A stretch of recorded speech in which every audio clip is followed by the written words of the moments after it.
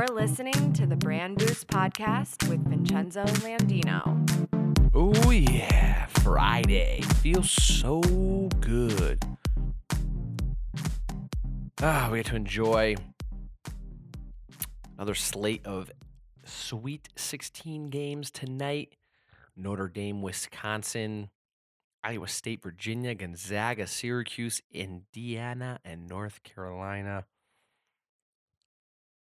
But last night was interesting set of games. As I record this, it is Thursday night. Oklahoma's up by 20. Villanova won by 23. And I haven't yet seen the Kansas, Maryland, or Duke, Oregon games. Yeah, it's about 9:30 on Thursday night. It's usually how it runs for me.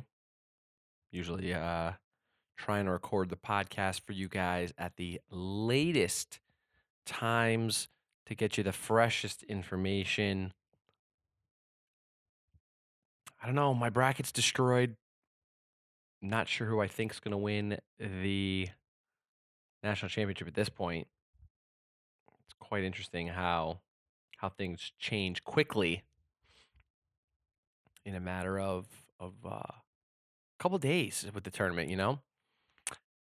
Wanted to talk a little bit about. I know we've discussed TV consumption and Nielsen on the podcast before. Let's talk about how millennials consume TV and how it depends on which stage of life they're in. Nielsen report examines the demographics' viewing habits. There's a reason that millennials are really so difficult for advertisers to pin down. Their media consumption is in a constant flux.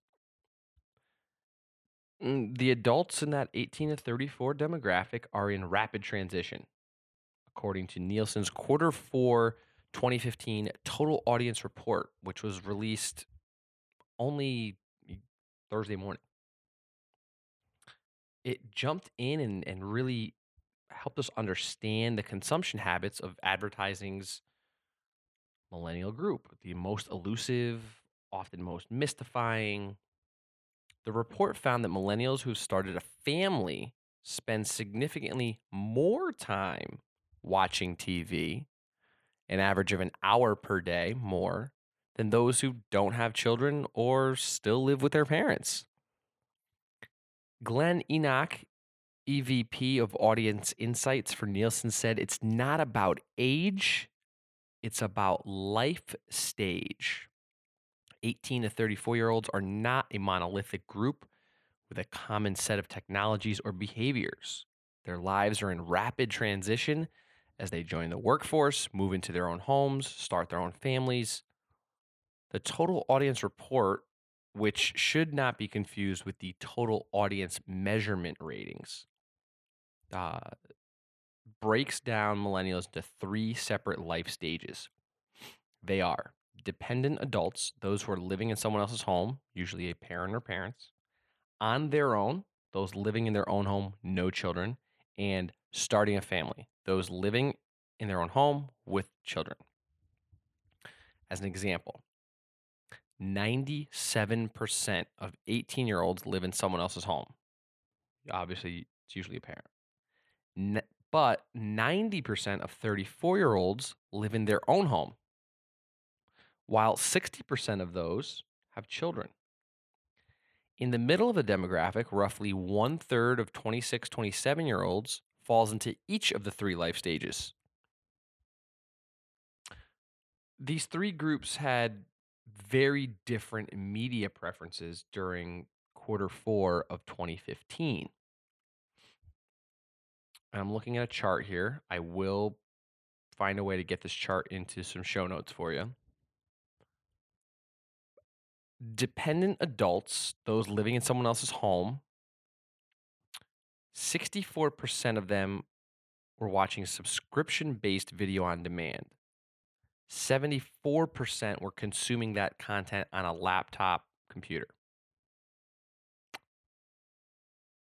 as opposed to those in stage 2, which is called the on your own stage, living in their own home without children. 78% were watching subscription-based video on demand, 81% on a laptop. Okay. But then it's something funny happens here. When they're starting a family, living in your own home with children, that number drops to 58% have or watching subscription-based video on demand, and only 64% on a laptop. They have the number of 65% watching on their tablet is the highest in that penetration of stage 3 starting a family. I would say probably because they hand over their kids the tablet to watch Netflix or whatever children's programming they have. Let's take a look at the live TV viewing. On average, daily time spent watching live television. Dependent adults in stage 1, 2 hours and 32 minutes a day. An hour and 11 minutes on a TV connected device, for a total of 3 hours and 44 minutes. Stage 2, which is the on their own stage, 2 hours and 6 minutes of live TV and 1 hour and 32 minutes on TV connected device, for a total of 3 hours and 38 minutes. When you're starting a family, living in your own with children, 3 hours and 16 minutes of live TV, 1 hour and 23 minutes of it on a TV connected device, for a total of 4 hours and 40 minutes. Wow. Crazy.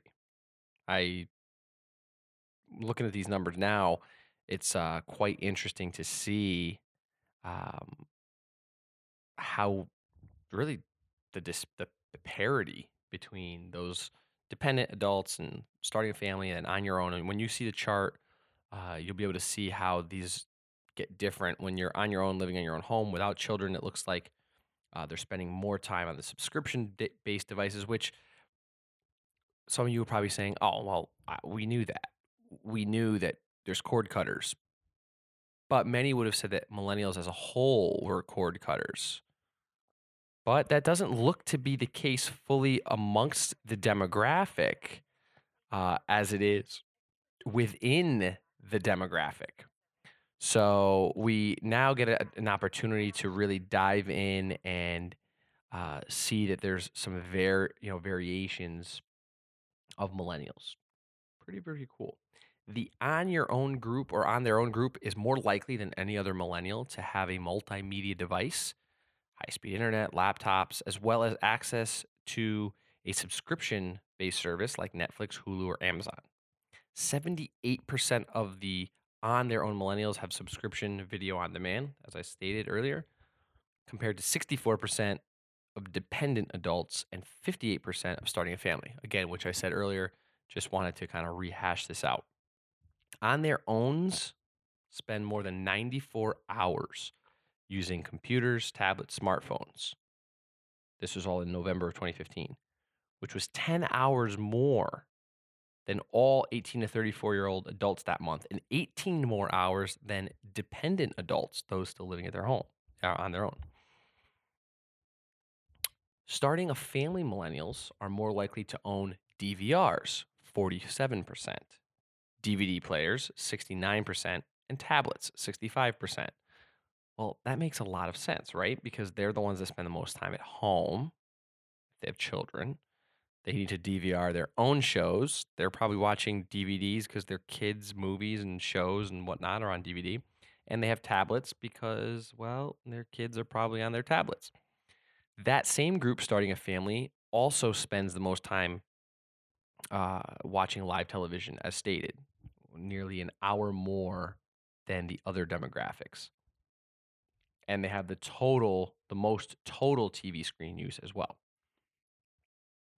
The average 18 to 34-year-old is spending 2 hours and 45 minutes watching live TV and another hour and 23 minutes of using a TV connected device, which is a total of 4 hours and 8 minutes of TV time each day. This is for the entire group as a whole, the whole 18 to 34, regardless of where they fall into on these categories.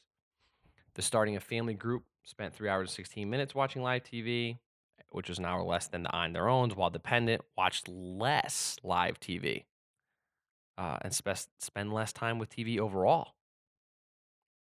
That number kind of shocked me. So if you're spending home, if you're still living at home with your parents or whatnot, apparently you're watching less TV. On their owns have the lowest ownership of traditional sources of video and spend the most time outside the home, which again, total shock to me there.